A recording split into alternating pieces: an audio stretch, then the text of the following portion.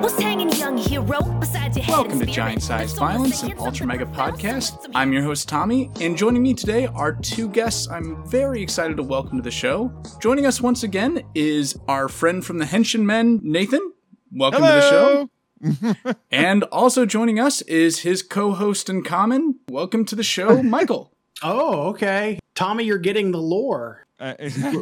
Co-host in common.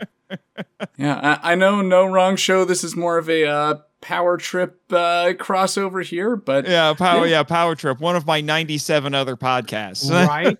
Yeah, I mean, it's you just love the attention, apparently. You've heard of Hydro Hog. I guess I'm the attention hog. Well, you know, we're wah wah wah. Okay, there you go. But for my listeners unaware, Nathan and Michael are from the Power Trip podcast, a show that's looking over the entirety of Power Rangers, one season at a time, taking on that ambitious project and a little bit more from what I hear is coming down the pipeline. Yeah. We're a little crazy. Well, yeah, I mean, it started back in 2020. Because during pandemic, I had nothing better to do than to watch Power Rangers. I was working from home. I'm a working art director, graphic designer, what have you, and so I had the privilege of working from home through the pandemic. And but everything around me was shut down. So what else am I going to do except, of course, watch Power Rangers?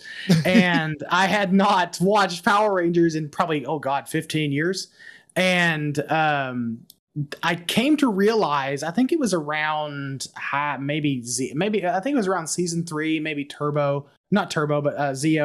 I came to realize that maybe rewatching these things as an adult, there's actually more to this franchise than what people want to give it credit for. So at the time, our co-host in common, Travis Alexander, we started a magazine called Kaiju Ramen, and I think we were on issue 3 at the time, and I got the itch that I wanted to write an article series for that magazine, and I wanted to base it around Power Rangers. I just didn't know what the subject matter would be. I knew it was Power Rangers. I just didn't know exactly what avenue I wanted to take it. And then I was having a random conversation with my friend Nathan here, and he says, "Oh, so you're going on your power trip?" Right. And it kind of went from there. I was like, oh, that sounds like a great name for the article series. And then the more I kept thinking about the article series, the more I thought, well, what if I started a podcast? At the time, Nathan was not my co-host, but what if I started a podcast where I go through each season of Power Rangers and just discuss them in broad strokes, like talk about themes, the Rangers, the Zords, the aesthetics, the whole 9 yards. Because at the time I was consuming a lot of podcasts, particularly Power Ranger podcasts, because I was getting back into the franchise. And I noticed something about Power Ranger podcasts that exist now. They typically only do like episode by episode or just a batch of episodes at a time from a particular season, which is great because it allows them to go really deep and granular. But the problem I was finding is a lot of the subject matter they were talking about in certain episodes was just maybe not something I either cared about, or seasons I wasn't familiar with, or I would have to go and dig around and find the actual conversations I wanted to listen to. And I thought, well, what if I just talked about the franchise in broad strokes with go season by season, which I realized was very ambitious. More ambitious than I think you realized. Well, yeah, more ambitious than I realized. You're right, Nathan. And so I enlisted. I had a group of friends that I could pull from. Everyone turned me down except for Nathan. So he was crazy because he was co-host by default. And we've just been having a good time going through season by season, which I realize again is incredibly ambitious. And I did not realize how much work was going to go into doing something like this. But essentially the Power Trip podcast is a companion audio podcast to coincide with Kaiju Ramen Magazine's article series. So we're getting ready to publish issue 6. And in issue 6, it's part 2 of the article series where I discuss Green with Evil and the lasting effects and that lasting legacy of Green with Evil, because we've seen what that simple 5-parter has done for the franchise. Comic and for the non-Power Rangers fans in the audience, this is the 5-part miniseries that introduced the infamous Green Ranger to the Power Rangers franchise. Right. And if you want to get an audio companion to that particular article, Michael, it was a patron of the Monster Island Film Vault at the time, and he requested Green with Evil several months ago. So you can go listen to us talk about that on that show. It's the curse of knowledge. So thank you, Tommy, for bringing me back around. So it's the curse of knowledge where you just know things and then you start talking and people are like, what is this Green Ranger you speak of? But go ahead. Go ahead. I am curious on your show, though, since you guys have been releasing those episodes at a pretty breakneck pace considering how long each season is. Like, are y'all marathoning through every single episode every season? Up until, I think, Time Force for me, I was just going back and watching some key episodes because I was watching them last year just on my own time for the fun of it. But once we got to Wild Force, it turned into a marathon because neither of us had watched everything up to that point. I had watched a little bit of Wild Force before the purge, before Netflix took Power Rangers off. Most of it. Yeah. Well, I should say, yeah, you're right. Most of Power Rangers came off of Netflix.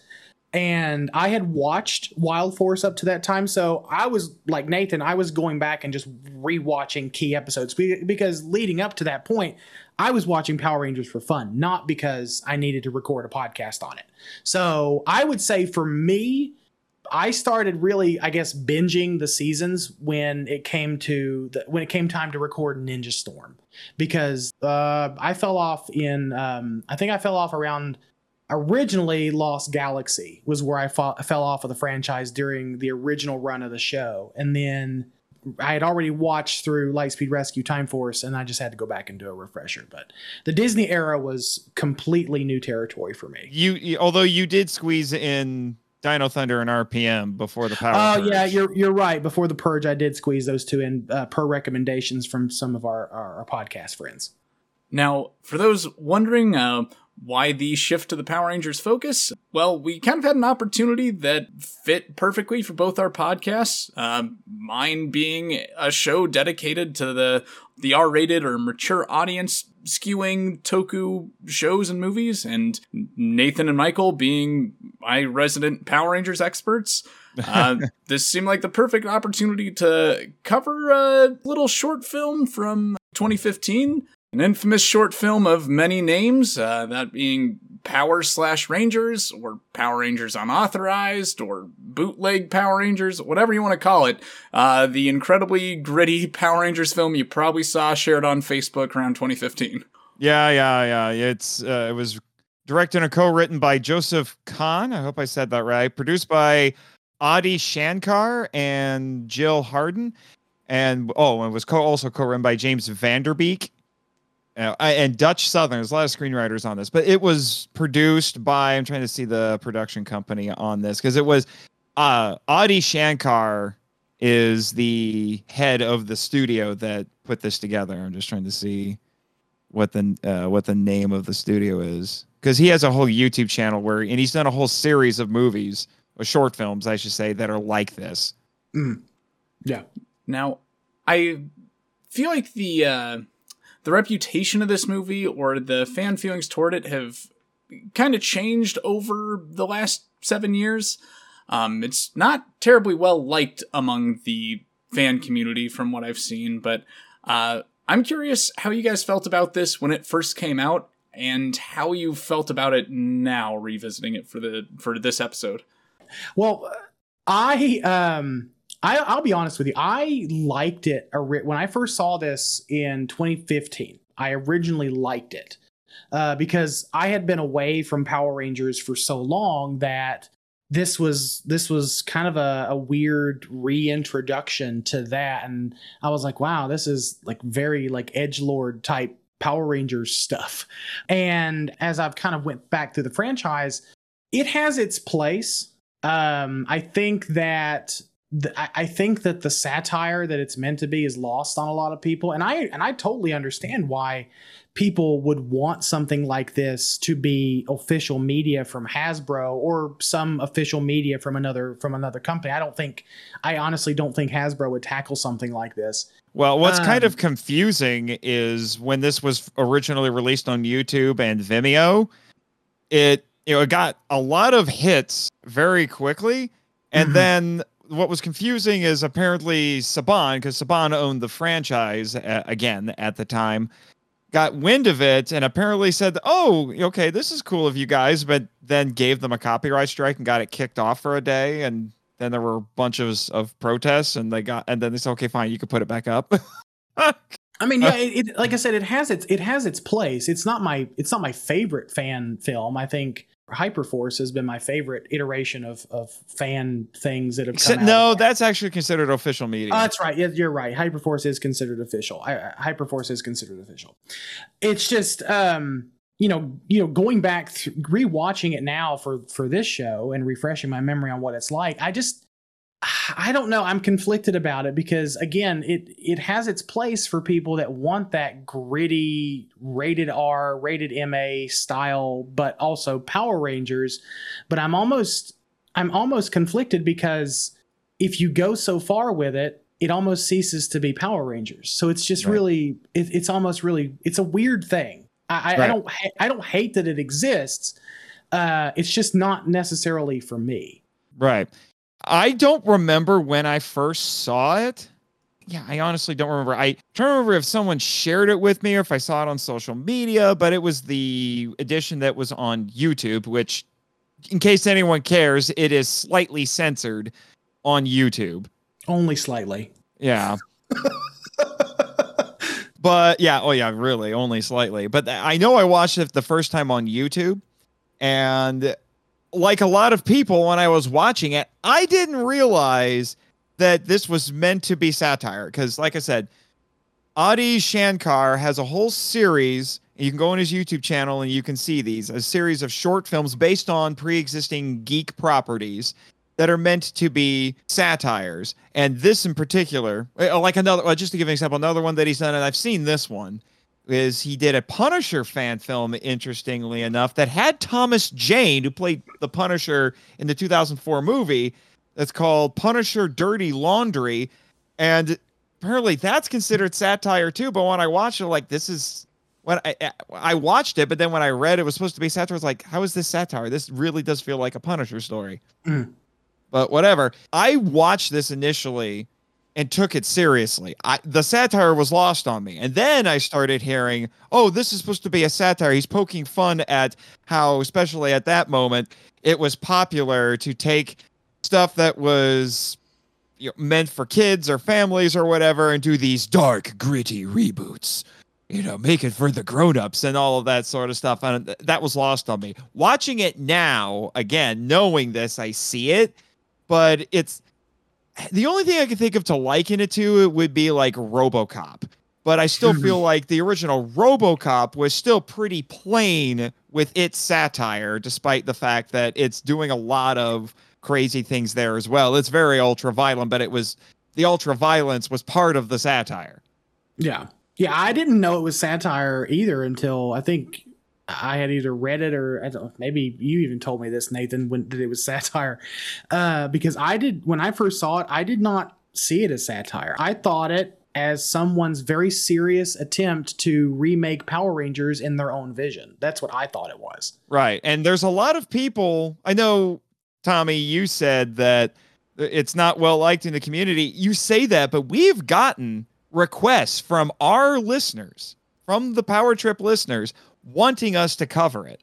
And they might acknowledge the satire, but they don't view it ironically. They take it seriously. And there's still a contingent of fans who take it seriously and think this is the direction that Power Rangers should go. Yeah, I was definitely in that camp when it came out, not realizing this was meant to be satire. And I remember that the 2017 film was, I think, in production at this point. And like a lot of us were kind of hoping this was some kind of trailer for that or something that was going to influence that in some way. Right. But now looking back, knowing it's satire, that honestly makes me appreciate this even more, because like Power Rangers at its heart is not really meant for an R-rated audience. No. But No. But at the same time, R-rated Power Rangers is also a thing that me and obviously a lot of other Power Rangers fans want to see. And while I believe the correct way of doing something like that is like Ultra Mega, like make something that's similar but its own thing, so you don't tarnish a brand by doing it, I think this is basically the only way R-rated Power Rangers should exist reasonably, is in the form of an unofficial fan film that's meant to be kind of a joke about itself. So, yeah, like I think it's kind of the perfect way to do this if you decide to do R-rated Power Rangers. Yeah, Michael and I have been having some discussions about this, and it was like, how far can you take something with your reimagining or remaking or whatever it is before it ceases to be the thing? And I do feel like, even though if you watch Super Sentai, which is the Japanese source material where Power Rangers comes from, there are some that are pretty dark. There are also some Power Ranger seasons that are actually kind of dark. Time Force, kind of dark. RPM, really dark. And we just finished recording on RPM over the weekend. RPM, like I said, is pretty dark. 2017 movie gets pretty dark. The Boom Studios comics at points get pretty dark. But they don't veer off into R-rated territory. Not quite. And I feel like that's a line that it just can't cross. If it crosses that line, it's not really Power Rangers anymore. Even Super Sentai has never gone quite that long. Although, a few weeks ago on Twitter, people were freaking out because apparently somebody decided to flip out over the fact that there is the mildest of sex scenes in Abba Ranger, which is where Dino Thunder came from. It's like, blink and you miss it. It's between a husband and a wife, and you barely see anything of it. I struggle, honestly. I'll admit I struggle with things like this because creatively, I really think it's useful to have things like this exist, because it fills a gap for a lot of people. It filled a gap for you, Tommy. It fills a gap that people, I think, long for, where they want to see they want to see grittier versions of properties they maybe grew up with, or they want to see, probably a better way to say it is, they want to see reimaginings of properties that maybe have gotten stale, or just have a consistent aesthetic, or a very predictable aesthetic that's run throughout it. So having something like this that kind of shakes up the status quo is extremely appealing to people, and I get like why this thing exists. Because I can't remember 2015. I can't remember what season was around at the time. I think it was Dino Charge. Maybe about Dino Charge, Super Mega Force, something around. And at Dino Charge. This came out literally 2 weeks after Dino Charge started. Right. So at the time, given what we saw with the Disney era, with when Saban took over the franchise back from Disney, and he partnered with Viacom to get it up on Nickelodeon, as we've noticed with Samurai, it is very geared towards children, and it is very very silly. Yeah, we're watching Samurai in preparation for our next main episode, and it's been difficult. So I can see why the desire for something existed. Yeah, and especially when this came out, like this was kind of getting toward the tail end of this specific brand of movies, but like ever since the first Michael Bay Transformers movie, I know I wasn't alone in wanting something like that for Power Rangers,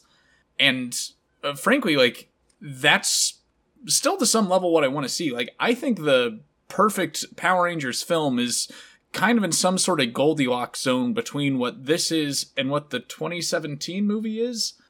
It just like, I actually really like the framing device and story of this. There's a lot of things I actually like better in this, not everything, but it's an interesting concept because it almost reminds me of what happened in O-Ranger. Now, O-Ranger, for anyone who's not familiar, O-Ranger was a Super Sentai series put out around 95, 96, and it became the stock footage reservoir for Power Rangers Zeo.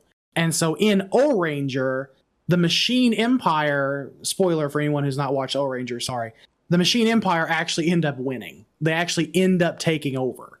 And there is this resistance, by the end of the series, there is this resistance of Rangers that has to rise up to defeat them, to defeat the Machine Empire. And it reminded me something similar to that. So it would not surprise me that the creators of this short film did not go and take a lot of inspiration from O-Ranger. Right. I was going to say the people who worked on this clearly know their Ranger lore. At least there's their early to mid Saban era Ranger lore. And I feel like there's even a few things in there that are meant to be kind of metatextual. Mm-hmm. You know, just to give everybody a quick plot rundown of this, basically what we have here, we probably should have led with this. The whole thing, basically what happens in this is that it opens up with this dystopian world where the Machine Empire is won. And then there's a little bit of narration. We see a battle between Rangers and Zords in the Machine Empire. And then it cuts to Rocky. And I'm going to mention some of the actors because there's some Hollywood actors who are actually in this technically, particularly if you remember early 2000s television. But we cut to Rocky, played by James Vanderbeek, who was on Dawson's Creek back in the day. Mr. Dawson's Creek himself. Yeah. And he is interrogating Kimberly, played by Kaylee Ann Sackhoff. I hope I said that right. Who famously played Starbuck in the remake of Battlestar Galactica. And he's trying to get her to tell him where Tommy is. And it's through their conversation during this interrogation that we start finding out about a lot of things that have been going on with the ongoing war. We see a few clips of what Tommy is doing. We see what some of the other Rangers were doing, but we also find out all the other Rangers are dead. And Rocky thinks that Tommy is going around offing all of them. Mm-hmm. And do we want to just give spoilers? Yeah. What's the spoiler policy on here? Yeah, and I mean, come on, if you want, stop this podcast and watch the 17-minute short film. Like, heck, you could have squeezed that in with us as a voiceover to this point. Yeah. Oh, yeah. Hell, it's not even 17 minutes. It's like 14, it's more like 14. 14 and a half. Right. Yeah, this will be like your first episode where you could have live watched the entire piece of content and then recorded over and still not even be your longest episode. Yeah, right, basically. But no, so spoiler warning, official spoiler warning. And then we find out that by the end of the whole thing, as the conversation gets progressively more intense. Oh, and by the way, Rocky has a bionic leg. And we find out that Tommy shows up, picks a fight with Rocky, kills Rocky, and then... No, Kimberly kills Rocky. Yeah, Tommy loses to Rocky. I'm kind of sore about that. They have a fight. Kimberly shoots him. And instead of being overjoyed at being reunited, Tommy says, "You're not Kim. Kim died in my arms. I don't know who you are." And Which is an interesting twist. And then it turns out it's Rita. Yeah.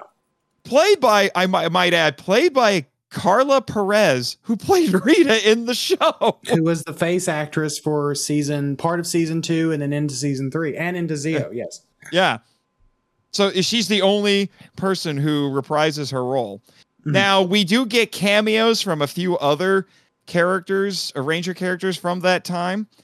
Apparently, General Clank is in this. I must have blinked and missed him. No, you did not, sir. He was the Asian gentleman in the white suit.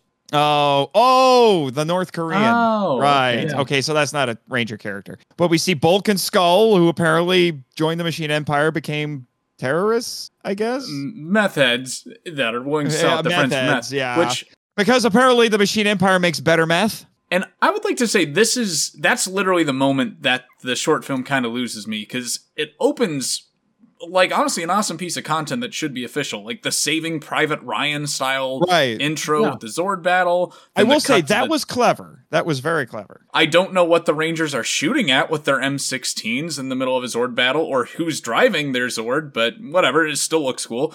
The, like, whole city landscape, Machine Empire backdrop, all awesome. And it's literally the moment Bulk and Skull show up that the short film, I think, goes too far. Like, killing Jason, that's one thing, but then it's like, I'm pretty sure they drop a C word almost immediately. They do. Yeah, like, that was kind of where I thought it went a step too far with the maturity, or just, like, the depiction, and branching a little too far from what this show is or should be.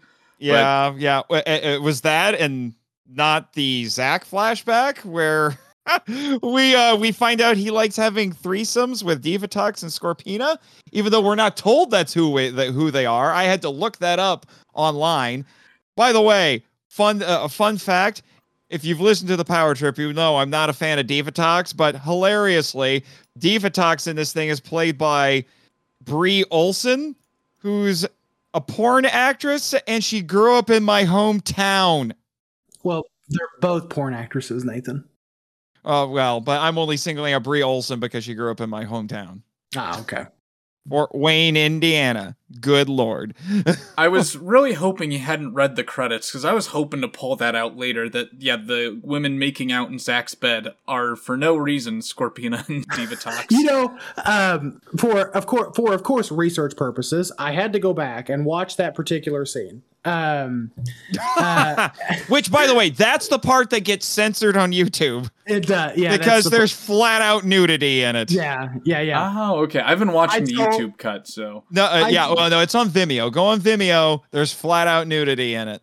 I told Nathan, I said, there's no corset, there's no mask, there's no gold anywhere. That's not Scorpina and Divatox. That's just two naked women. And I said, I'm the researcher here. And I'm like, IMDb and Wikipedia all say Scorpina and Divatox. So, well, what makes more sense to me is that, no, canonically, that's not the Divatox and Scorpina, because those two never interacted in the show. That's just coincidentally their stripper names. You know what? I'm willing to go with that. Both of them, like, Divatox is already not, like, that sounds like a dominatrix, and Scorpina, like, oh wow, yeah, I have a scorpion on my lower back. Like, yeah, I can see a stripper taking that. If like the girl actually had a scorpion tattoo on her stomach or something, that at least that would tell me that's who it's supposed to be. At least a little hint. Well, you know, I'm willing to go with that. I'm willing to go with that headcanon. That'll be my new headcanon as well.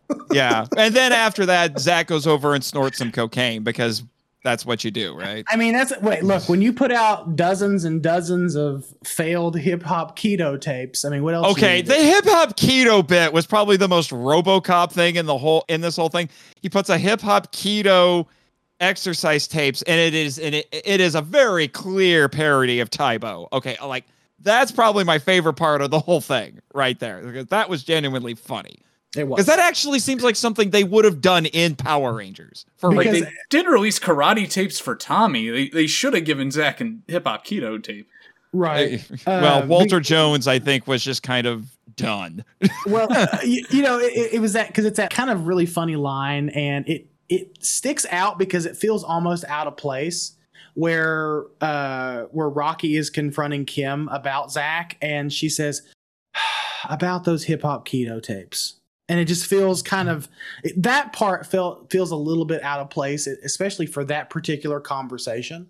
I think I would agree. I think it's just like, I'm not sure where else they would slip that in, and I really like the world building it gives and how quickly that sells the kind of character Zach was. Yeah, I mean, in 10 seconds, you kind of get a feeling for where this person was between his time as a ranger and now his return. Yeah, and I wonder if the intention there with that was a kind of, don't meet your heroes sort of a thing, because it's showing that Zach has a very different public persona compared to what he's like in real life. Where, well, there's also the line from Rocky that went in the same scene where he says, "Yeah, he went."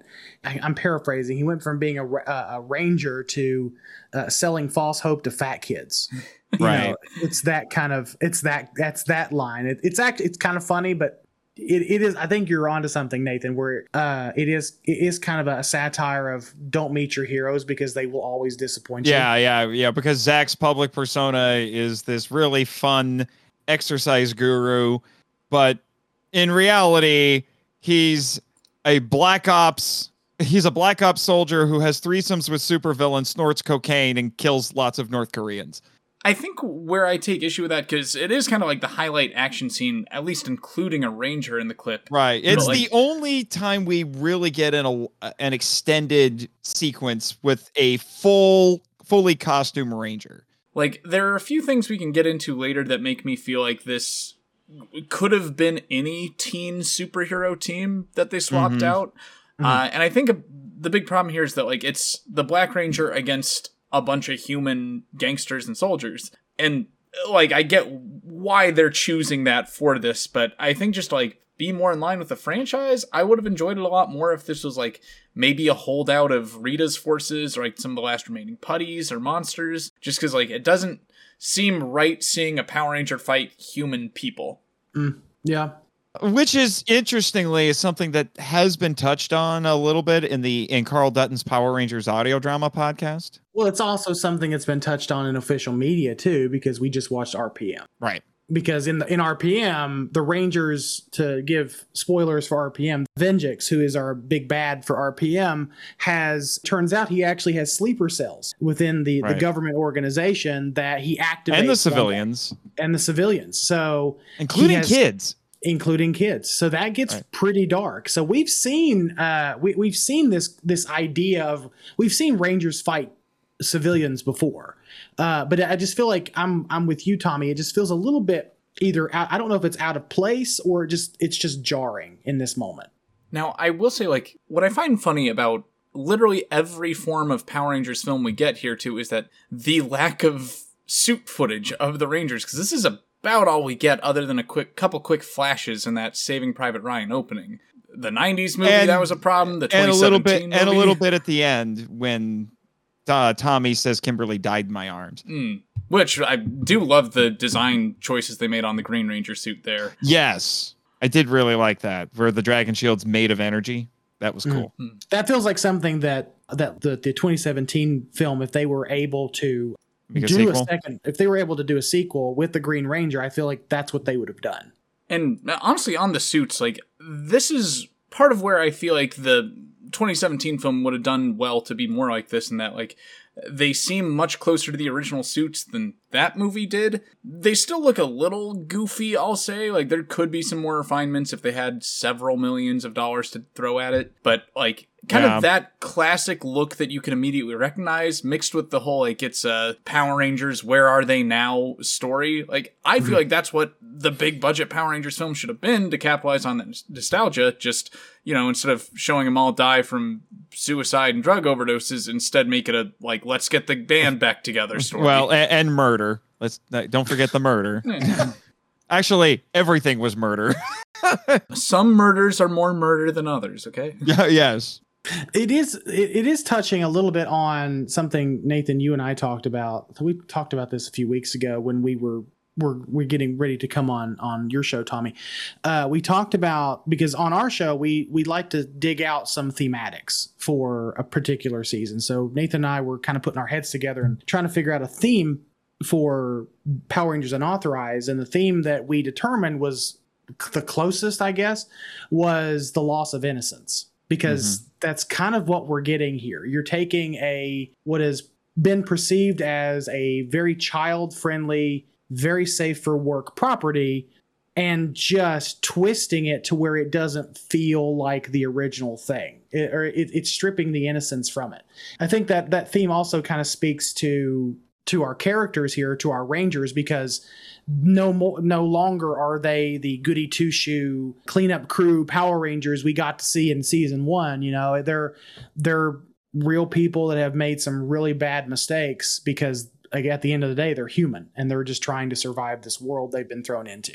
Yeah, and I actually know you're right on the money there, since Adi Shankar released a video afterwards that's kind of a goof, or I think it's meant for laughs, where he talks about why he made this, and he talks about exactly that, like him remembering the Power Rangers as, like, child soldiers and wanting to explore what it's like to, you know, these kids that had to miss school to fight aliens and, like, see warfare right up close. Like, they wouldn't have good grades, they wouldn't have normal lives, like, they'd be messed up and they'd have PTSD from being turned into superhuman child soldiers. Yeah, yeah. There's that line from Rocky when he's talking to who he thinks is Kimberly. He says, "We were children.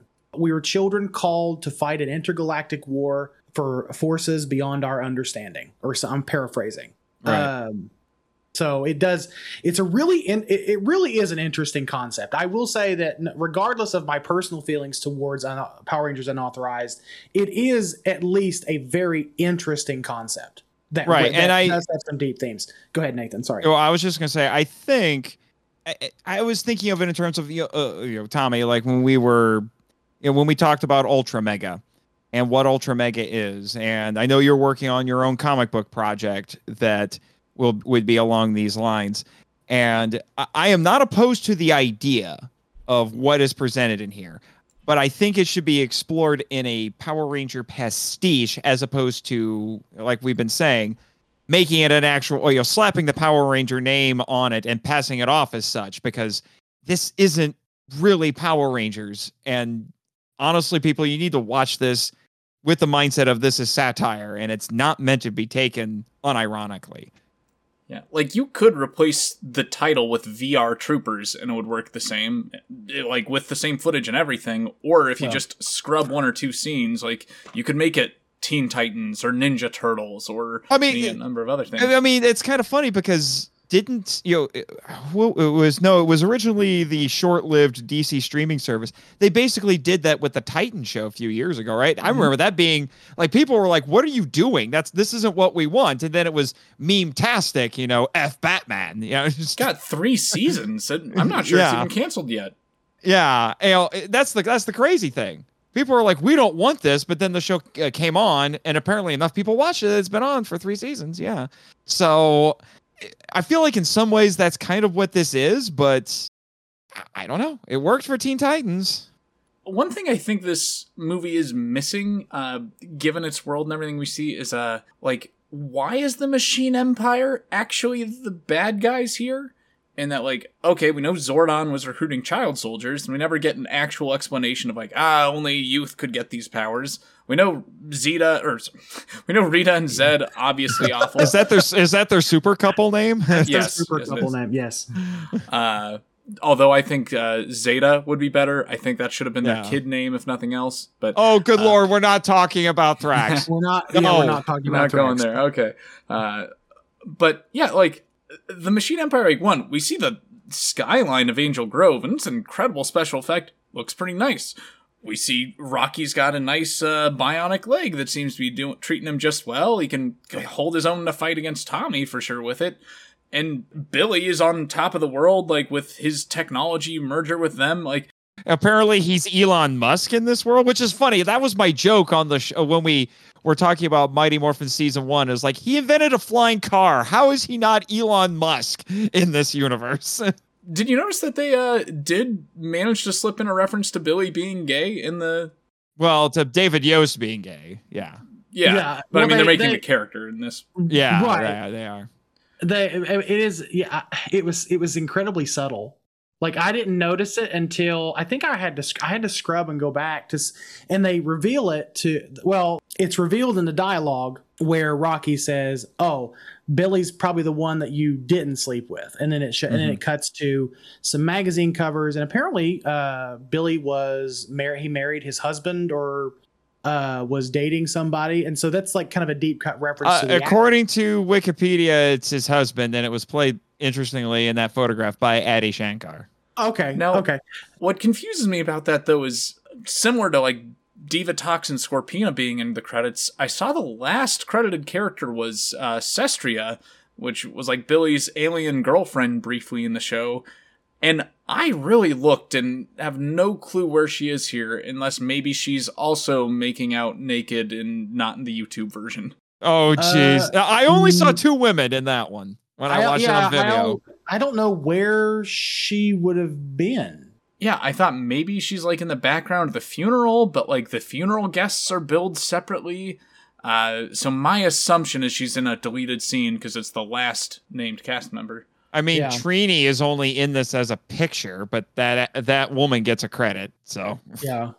I mean, maybe she was in the funeral scene where Trini's memorial, but I don't recall. But I'm with you, Tommy, that I think that it just probably was a scene that got put on the cutting room floor that just never made it. Here I am checking Ranger Wiki to see if it says anything. Now, on the note of Billy and Trini here, though, sure. How do we feel about the subtle or not so subtle references to real life events with these characters, like David Yost being bullied for his sexuality on set, and Trini's actress tragically dying young in a car accident? I mean, there's even the kind of metatextual line where Kimberly tells Rocky, "You were never really one of us." Ow. refresh my memory, Tommy. When did David Yost come out? When did he have the interview? I don't have it. I can't recall, but it was like, I mean, I know he was getting harassed for it on set, so I don't know like when he went public, but it sounded like when he was on the show, he was still figuring himself out. I've heard him say that. Right. Well, he what I'm asking is, I'm wondering if this film coincided, or if it was. I'm assuming it was many years after, because I think David Yost, the actor who played Billy in Power Rangers, came out as gay in like 2009, I think 2009, 2010, in an interview he did. I honestly thought it was a nice way to honor that character in a weird way, even though he shot himself in the head. No, Rita made him do it. That's where it gets a little touchy for me, because I know David Yost has specifically talked about like feeling suicidal because of his treatment on set. 2010. Was it 2010? Okay. Yeah. It's very reminiscent of when, oh God, the guy that plays Ninja Storm, the guy that plays Ninja Storm Red, his name is escaping me right now, Nathan. Medina, is that his last name? No, that's Wild Force. Wild Force. No, yeah, you're okay, Red. We'll just go with Wild Force Red, because Wild Force Red, his real life events came eerily close to being mimicked in a season we're going to be talking about soon, Samurai, where he's literally a bad guy that wields a katana sword. And if anyone knows the backstory, Pua Magasiva was Ninja Storm Red. Thank you. Yeah, and there's an episode of Ninja Storm that is weirdly dark. And if you know what happened to Mr. Magasiva, it's shockingly true to life. It is. And the fact that David Yost has talked about on record of being suicidal or not wanting to continue, not wanting, or wanting to end his life because of how he was treated, which is a travesty. It is. I honestly personally don't know how to feel about it, because it's dark and it fits the story, but it's almost, I don't think disrespectful is the word I'm looking for, but it's a little bit too true to life for people would be personally comfortable with if they knew all the details. I don't know. I personally thought it was making him, I personally thought making Billy gay in this was a way to honor the real life character. But again, to your point, Tommy, when it shows him committing suicide, that takes a very dark turn that is somewhat related to, or is very related to, real life events. And that's tough. That's a really tough thing. Yeah, and I'll give them the benefit of the doubt that like maybe they didn't know of David Yost saying that it went that far, and like they do reveal he just got the same treatment as everyone else, so I won't harp on him too much for that. Right. Yeah. And in the case of Trini, like I'm glad that she died off screen rather than doing something else that makes the character look awful, just because it feels a little more respectful to the dead. Yeah. Well, and like I said, I feel like it gets lessened later, because we find out that this was all being orchestrated by Rita. She was basically using her magic to get into the Rangers' heads and make them do things.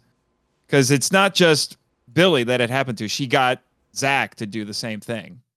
I mean, if it were not for her, it's safe to assume that Billy would have been at least a somewhat well-adjusted billionaire. For as well-adjusted as he probably can be working for the Machine Empire, selling weapons or creating weapons, I should say.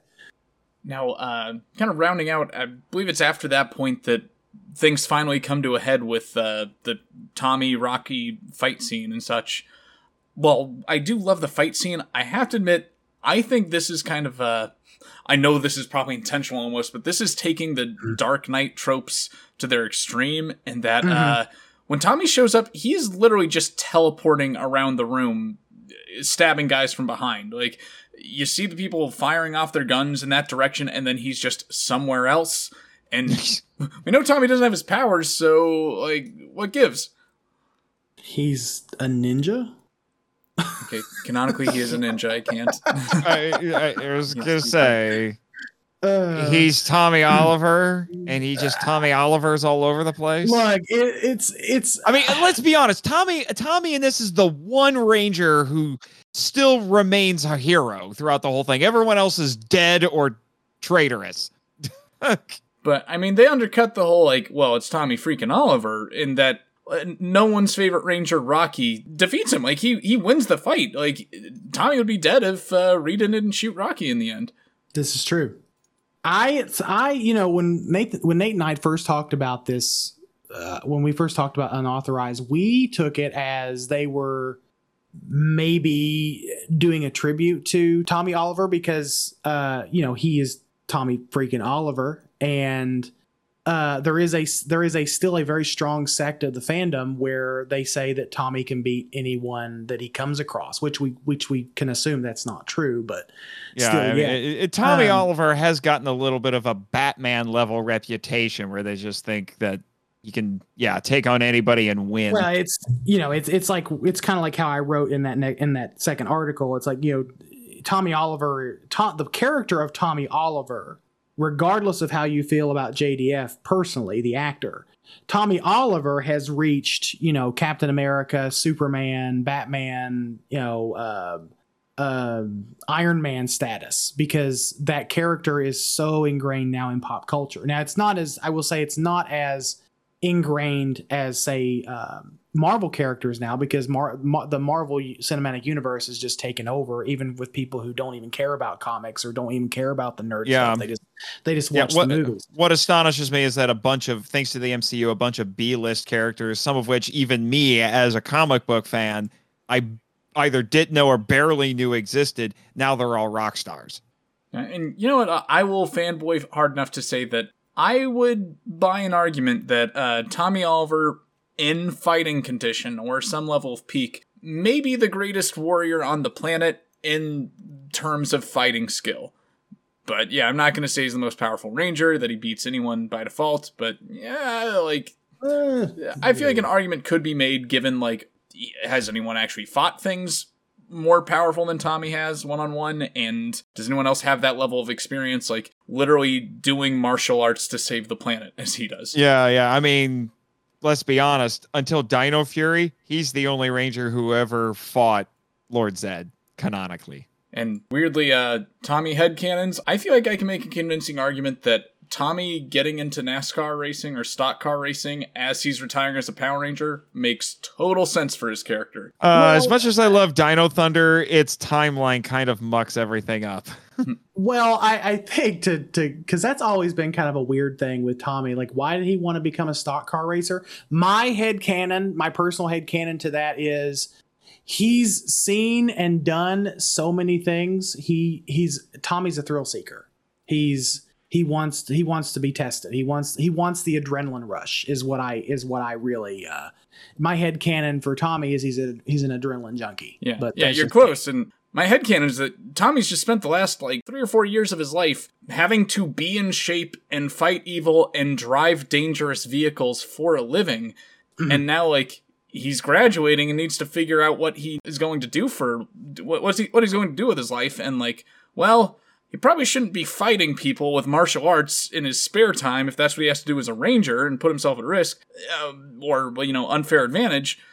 So him taking a job where he needs to stay in shape, wear a helmet, and drive a dangerous vehicle, shit, he has years of experience for that. He's more qualified to be a stock car racer than anyone else his age. I mean, you're not wrong.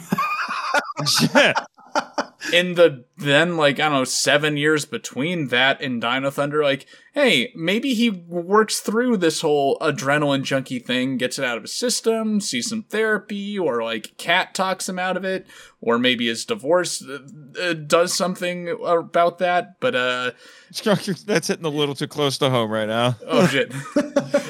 But yeah, like I think there's totally a realm where Tommy gets into stock car racing and then decides to instead pursue a career in teaching in that 7-year span.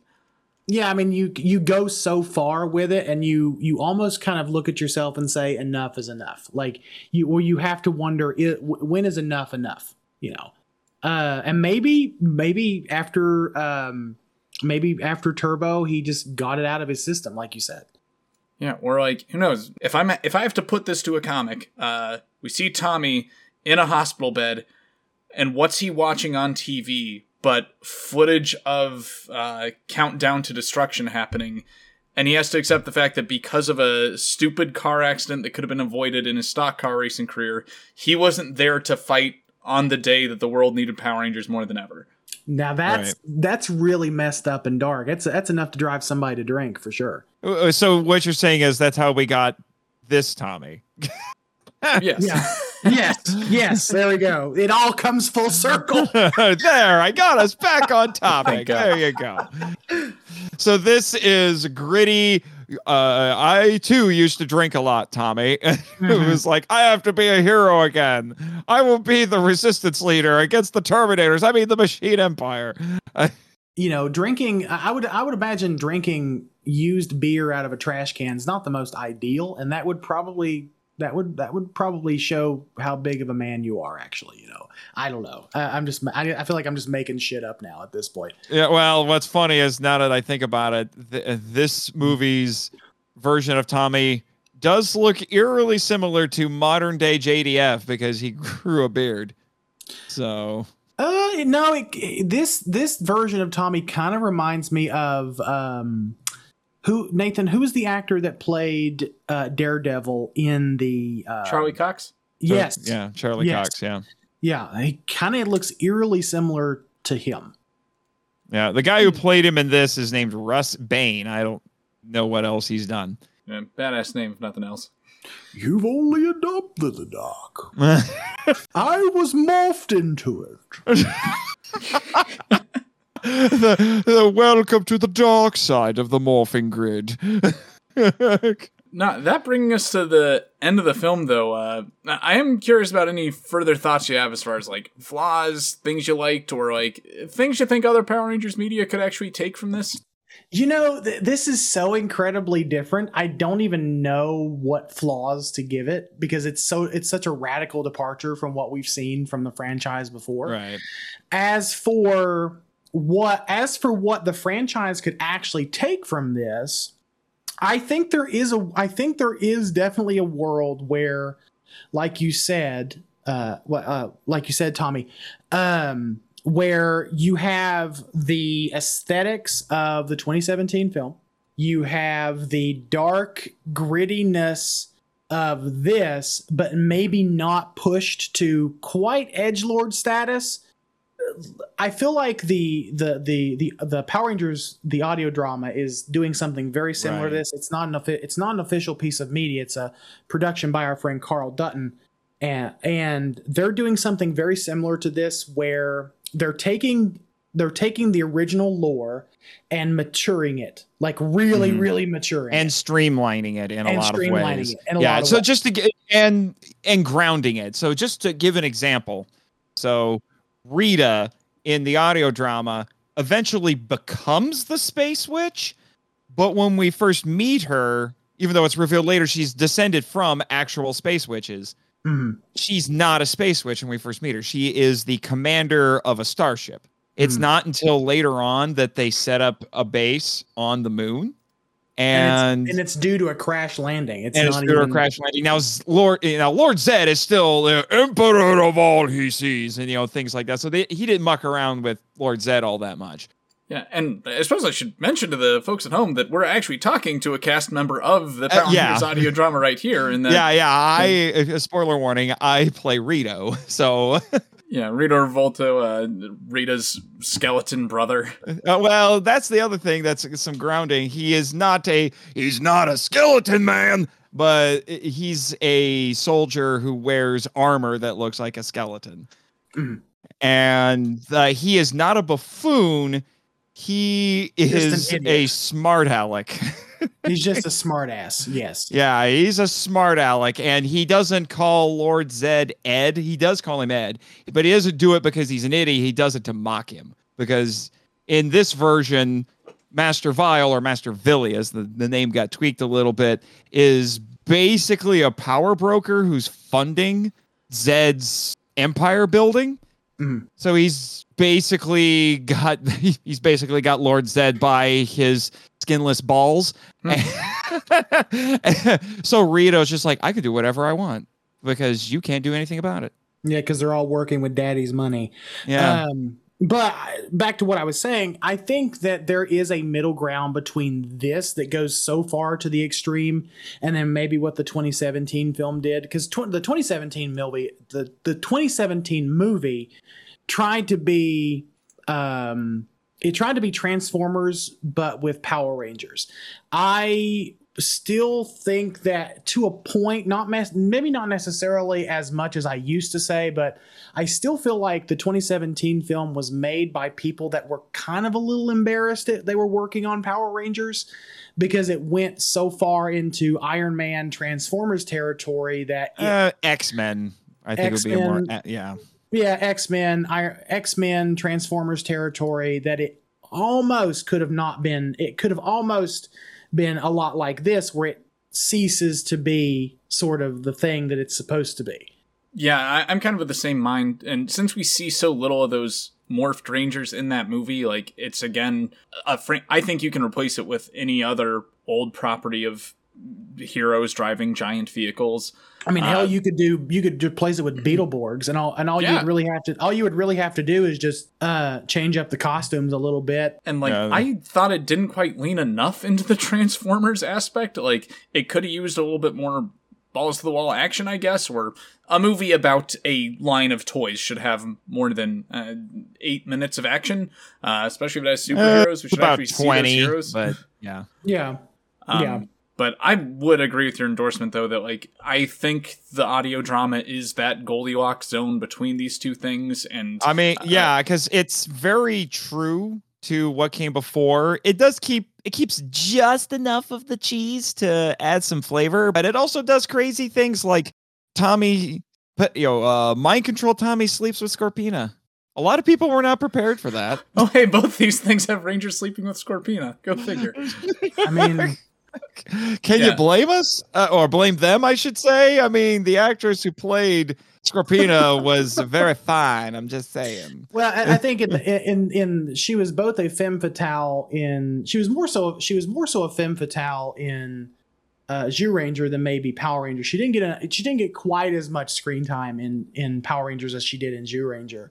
But she's definitely in the audio drama a very fatal woman in that one. So I mean, it's what Carl and his team, and she cheats on Goldar with mind control Tommy. Right. And what Carl has been able to do with the audio drama, I know we sing its praises all the time, but it really is kind of that, like, if Hasbro could take, barring the comics, I think we could reasonably say that even the comics are more mature than the actual mainline show, than what the current show is, Dino Fury. Yeah. Easily the two best media for any adult fan are, the comics and the audio drama. The comics being, like, the best thing you could possibly do with the established lore and TV show history, and the audio drama being everything I want from a remake of Power Rangers and short premiere season. Yeah, for sure. There's just so much media and lore that Hasbro, or if Hasbro wanted to do whatever the next phase of the franchise is, whether it's a film, which they're talking about now, whether it's a multi-shared universe that's more mature, I think that there is a world, and I think Hasbro would actually be kind of smart in doing this if they wanted to invest the time and the money. Have three different versions, or maybe two, maybe narrow it down to two, but ideally I would want three different versions of Power Rangers that hit those different age and sensibility demographics. You have an animated series. Why Power Rangers has not gotten an animated series by now is beyond me. You have an animated series. Let them do that for the children.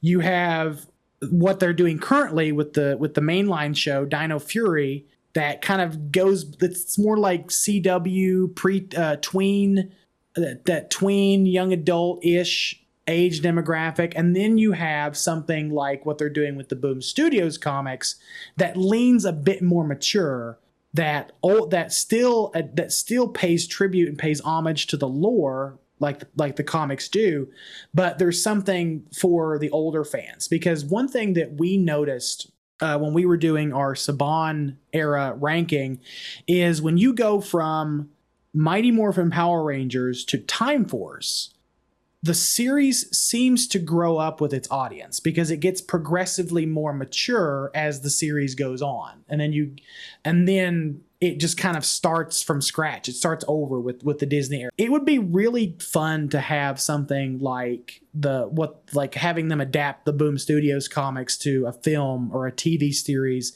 and throw it up on HBO Max or whatever streaming service they want to put it on.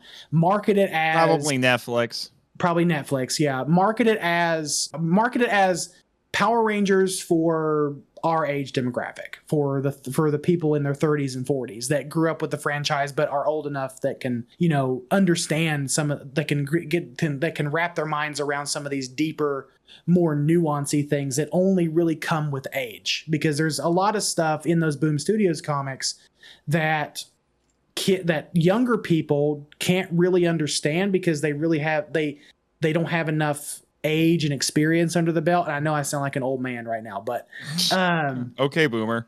Yeah, I know. I'm an elder millennial, sir. Thank you very much. And I just really think there should be ideally a three categories of Power Rangers: cartoons for the kids, what they're currently doing for the tweens and younger adults, and then something for people in our age demographic that skews a little bit more mature. I think that's right. A good balance. What they do, I don't know. Well, I mean, Marvel and DC have been doing stuff like that for years at this point. And I know I think part of the hesitation that there's been for it is that they're afraid of cross-pollination and confusing audiences. I'm like, yeah, but like I said, comic book companies have been doing it forever. And everyone understands, okay, I'm trying to think of an example. What was it? Like Batman Brave and the Bold is not the same Batman as, Batfleck or something like that. We can all understand that. And at the end of the day, it is still Power Rangers. And unfortunately, Power Rangers doesn't have quite it has the pop culture credentials with Mighty Morphin and its legacy, but I don't feel like Power Rangers is really front of mind for a lot of people. Or they hear the word Power Rangers and they say, "Oh yeah, I know that. I remember that show. That's the one with the colored spandex and the dinosaur robots." It's not spandex. Okay, there we go.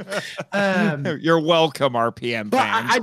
I just don't think that Power Rangers yet has enough social capital for a general audience to take something like that seriously, which is a lot of the reason why the 2017 film maybe didn't do as well as it should have. I think I'd agree with that, and I think as this kind of moves into its Netflix era, it's really going to have to figure out its audience and figure out how to appeal to all the age ranges. And I have confidence they can do that with what I've seen from them do with things like Masters of the Universe. But bring things back to the movie itself. Do we want to move into the awards? Yes, I'm really. Now it's a true crossover. We are now getting to the power trip portion of the episode. Yes, and for people of the listeners of Giant Size Violence, for anyone who's not listened to our show on our podcast, we like to give out awards for the different categories throughout each season. So why not give out awards for Power Rangers Unauthorized? And so I guess, are we going to do the same awards we always do? Tommy? I think that was the plan. Okay, that's the plan. So for our first award, it is our Power Range of Motion. And this is the award we typically give for the best stunt or fight scene. So, Tommy, this is your show. You go first. All right, so for this, I had considered the Zack fight, but ultimately decided to go with the fight between Rocky and Tommy towards the end, just because there's some genuinely pretty cool fight choreography. Like, especially there's like a kickflip off a wall over a sword. And like, okay, that's peak stunt work right there. The Zack fight is more CGI. He blocks Tommy's sword with his leg, with his bionic leg, which is just clever. Yeah, very much. Yeah. What about you, Nathan? I wrote down several candidates. I considered the Tommy versus Rocky fight. I also considered Zack versus the North Koreans. But after you brought it up, I'm like, you know what? I think I'm going to have to go with that because it's probably the most Power Ranger-y thing in this, while also probably one of the best reimaginings of a Power Ranger thing in it, which is the opening. That very Saving Private Ryan style opening that starts with a first person view of, I believe it's supposed to be Jason. Because I think there was some red there, and we see his hand and he's running around. We see Zord fights and monsters and all kinds of cool stuff there. And I'm like, you know what? If you just took that in isolation, this would be really cool. And then it just goes insane after that. Well, I guess I'm going to be basic and say that my Power Range of Motion award is going to go to the fight scene with Zack versus the North Koreans. Just because the fight choreography is not bad. I do agree with Tommy.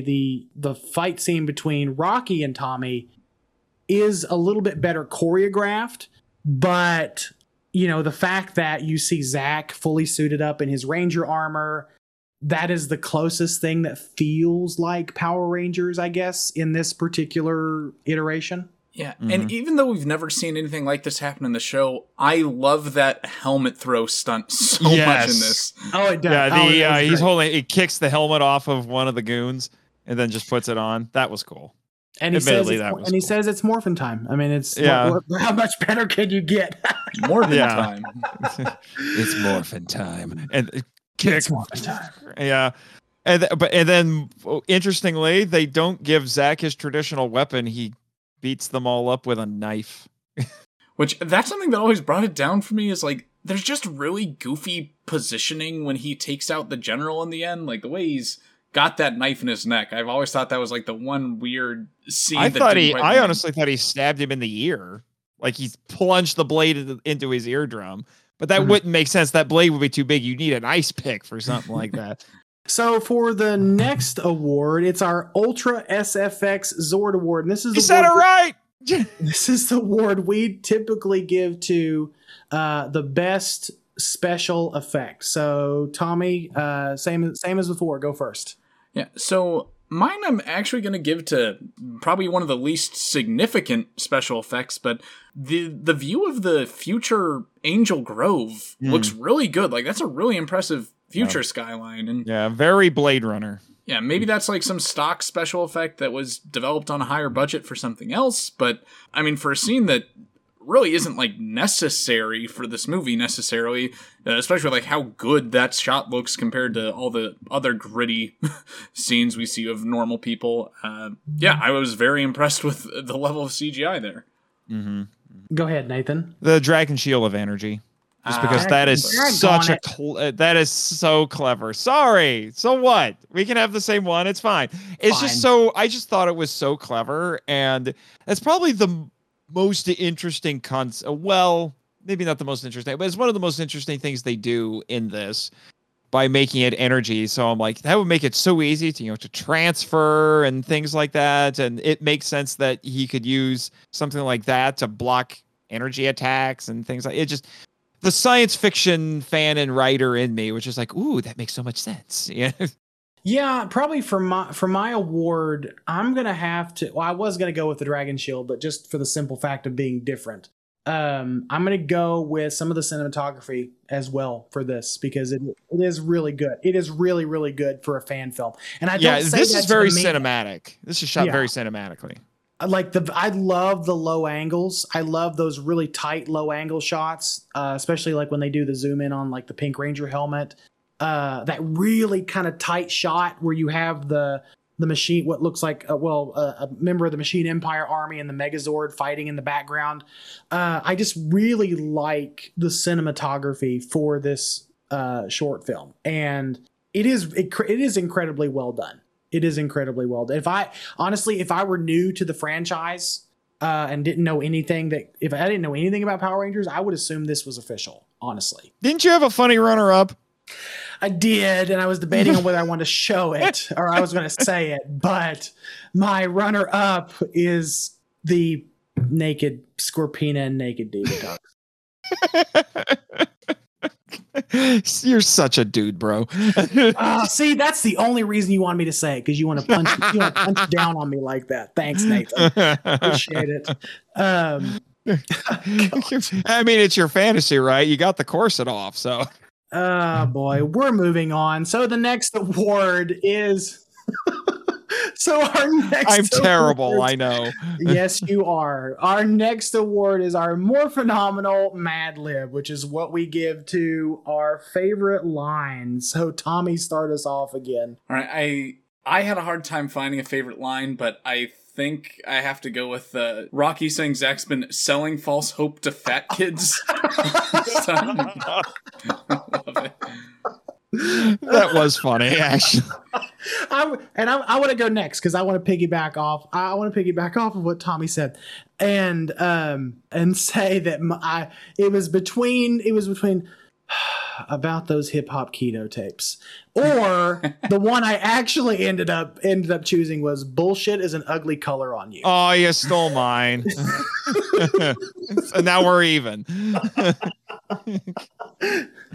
I just think, honestly, I think there's a lot of really good exposition in this short film. Like they're not only giving us interesting visuals, but they're also telling a fairly, I would say, compelling story through the dialogue as well.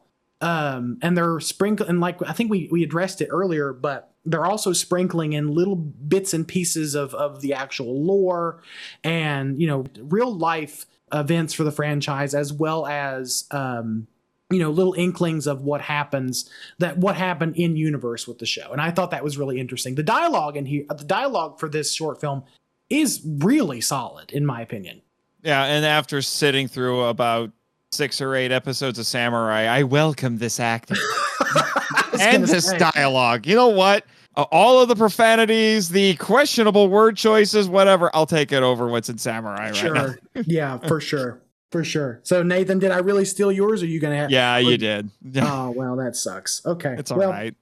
So, for the last award, it is our I can't believe that happened award, and this is the award that we typically give to the craziest moment, or the moment that just made us kind of question our life choices. We're not quite sure yet. So all of Overdrive, got it. Right, all of Overdrive. So, Tommy, what was your award for this one? Mine was maybe a little bit outside the film itself. Mine was the rabbit hole I had to go down when I saw Divatox and Scorpina show up in the credits and start searching. Okay. Like, where were they? Okay, if they're the strippers, is there some hint back there? No, there's no gold or anything here. Research purposes. The only thing they got in common is that, this woman does look like a Victoria's Secret model, much like the original Divatox. For sure. Yeah, well, what doesn't help is I don't think the hair matches for either of them. I mean, Hillary Shepard. Well, no, Scorpina, yeah, but Hillary Shepard was kind of blonde, I think. She was more brunette than blonde, but she was kind of blonde. I had to spend too much time on the internet looking into this just to find out that they gave the naked women little fun names, and I'm still not happy about that. So mine is a little bit of a cheat. My I can't believe that happened moment is... Actually, no, I'm not going to give that one. I was going to give it to this thing existing, period. But I'm actually going to give it to the fact, the twist ending. the twist ending where Kim is dead. Rita is apparently the orchestrator of all these things that it's going on. And I really thought that, like, when I first watched it, I didn't know when I very first watched this back in 2015, I didn't know what to make of it. But I was okay with it. And the fact that they brought in the actual face actress that played Rita in the show, it just made it better. So I'm going to go with the twist ending. Rita's the one that really, she's the one that finally killed our Rangers. It was Repulsa all along. Nathan, what is your award? Oh, well, I had two choices. One's already kind of been touched on by Tommy, which was the whole Scorpina and Divatox thing. And although I put down and Zach sleeps with Scorpina and Divatox and starts crack because of course. But my backup for that is the hip hop keto tapes because I forgot those. When I watched it again for this podcast, I forgot that was in there. It's such and given that I kind of rediscovered Tybo during quarantine because I was trying to do some exercise in my apartment, I'm like, oh, this is even funnier now. Oh boy. Yeah, and it's such a immediate cut to that, and easily like the least expected thing I'd say up to that point in the movie. It's definitely really disruptive. I think definitely like really, really, really disruptive for. Yeah, well, and it's about the only light moment in the entire thing, so it's kind of welcome. But with our awards given out, then I would like to thank you both for making the time to join the show and initiating this crossover. Yeah, if we ever find other R-rated Power Rangers content to cover, I'd love to have you back. I mean, if you ever want to interview cast members from the show or interview Carl, let me know. I can make it happen. Oh yeah, I would very much like to have that happen. Just waiting for the show to be in a better, more available place, and same with my voice. Yeah, sure. I mean, I mean, I think Carl and their team would love to come on and talk. There's also Legend of the White Dragon next year. Yeah, that is true. I didn't want to be mean by asking this in case, like, I don't know, a cast member ever hears this, but part of me wanted to ask, like, okay, would you rather see a feature-length version of this get made, or would you rather see the White Dragon actually get made? White Dragon's almost done. So. So my morbid curiosity says White Dragon. My fear that it's not going to be a good movie says let's just give us an extended cut of this. So I honestly don't. I'm leaning towards White Dragon just because he's been working on that thing for 20 years. It's probably not been 10 years. 10 years. He's been working on that thing for a decade now, and I kind of just want to see what all the hype is about. So I don't know. I'm really conflicted because, I don't know. I think I'm going to lean White Dragon just out of morbid curiosity, like I said. I think I'd prefer a feature-length version of this, honestly, just because, like, there's a lot of bad Power Ranger short films out there, or Power Ranger fan films. And, like, the directing and acting quality in this is frankly better than anything that's ever been in official Power Rangers media. It's definitely better than Samurai. I'll say that, because oh my god. Yeah, or at least it's more consistently good across the board. Like I was going to say, at least these actors have more charisma than a corpse, which is. But no, this was a blast. Thank you, Tommy, for having us on. This was a pleasure. We would. I think I don't know when this episode is going to go out. But we're going to try to. Yep. We're going to try to co-release this at the same time you do. So for both audiences, and we'll make sure to point people towards you and your fantastic show, and hopefully we'll get to talk to each other again soon. Yep. And if you want to talk anything, any other, quote unquote, more mature tokusatsu, call me to tap into my henshin men, credentials. So, I mean, we found each other because of a kiter. Yeah. And, if Henshin Men or the Power Trip ever want to dive into the comics associated with their media, I mean, like, I've read the Kamen Rider manga, I've read every single Power Rangers comic, so happy to lend my knowledge to either of those.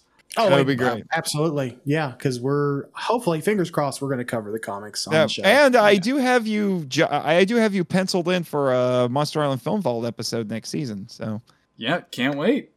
All right. Well, thank you once again for joining us on the show. Yeah, for those of you that want to hear more from Nathan and Michael, I can highly recommend the Power Trip podcast for my fellow Power Rangers fans that don't have the time or motivation to rewatch the show themselves. And similarly with the Henchmen, it's really great to know there's two guys out there watching every wild episode of Kamen Rider for me, so I don't have to watch them myself. But you should. You should. Yeah, I do really want to see that Starfish Hitler episode, because was Kamen Rider. That wasn't the original Kamen Rider. I think that was Kamen Rider V3. I want to say. And someone posted the clip of that online, and I was not prepared. I mean, it's a really jarring image when you see it. That is for sure. Oh no, this wasn't just an image; it was the actual thing. And when I was watching, I was like, "What the heck is this?" And then when I saw, like, oh, it's Kamen Rider X. That's what it is. Had the caption of, I guarantee you will not guess how this clip is going to end. And sure enough, sorry I buried the lead, folks, but I still think if you look this up, you're going to be surprised. Yeah. But with that, though, that brings our episode to a close. I'd like to say once again to check out the Henchmen podcast, the Power Trip, and the Monster Island Film Vault, and most of all, the Starfish Hitler clip on YouTube. And the Power Rangers audio drama, because I am Rito. Very much the Power Rangers audio drama. But yeah, while we're still waiting for the next issue of Ultra Mega, we'll continue plugging away, checking out other great Tokusatsu content. If you have any recommendations of your own, you can send them our way on social media. You can find us on the Giant Size Violence Facebook page, on Twitter as @UltraMegaCast, or email us at giantsizeviolence@gmail.com. I'd like to thank you for giving our podcast a chance, and give a special shout out to artists Ray Day Parade and Dark Moon Home Video for designing our logo and cover photos. Our intro music is You're an Ace Kid by Demon Dice from their album Alcatraz. You can check out their EP, Shut Up, Get Happy, on iTunes and Spotify. We hope you join us again as we continue to explore the movies and shows that Ultra Mega draws influence from. But until then, take care and remember to do your part in preventing the spread of the Kaiju virus. Freedom can't be seen by downcast eyes. So raise your gaze up till your 10 feet tall and shake your fist to the sky. Refuse to die or let them make you small, cause they love just to see you convinced you're just a brick in the wall. But you're not just a brick in the wall. La da da.